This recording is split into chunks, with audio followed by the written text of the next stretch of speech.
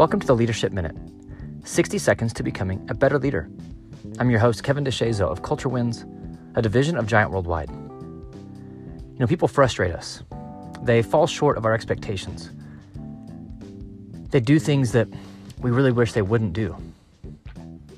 And we tell other people, I can't believe Jeff did that. Can you believe as soon as we left that meeting, she did this? She's always doing that. And we find ourselves complaining about the same things, about the same people, over and over and over again. And we find ourselves continuing to complain about those things to other people. And there's two problems with that. Number one, we're just gossiping.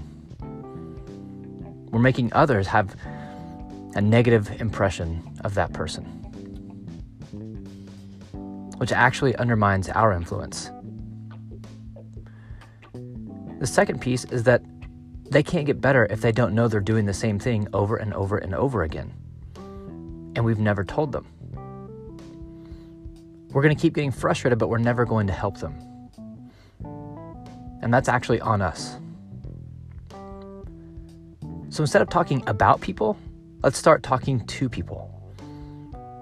Let's let them know when we're frustrated. Let them know when they didn't meet our expectations, because maybe our expectations were unhealthy or unrealistic. And maybe we'll actually find out the real reason why they fell short, the real reason why they were frustrating us. We can get to the root of the issue and not just the behavior, and then we can actually help them.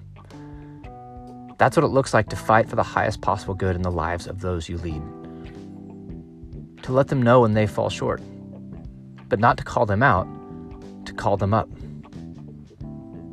And to trust them when they do the same thing for you. Gossip is a culture killer and an influence killer. And it's not going to help anyone get better. So again, the key is to stop talking about people and start talking to people. That's the way we start to create change. That's the way that things get better.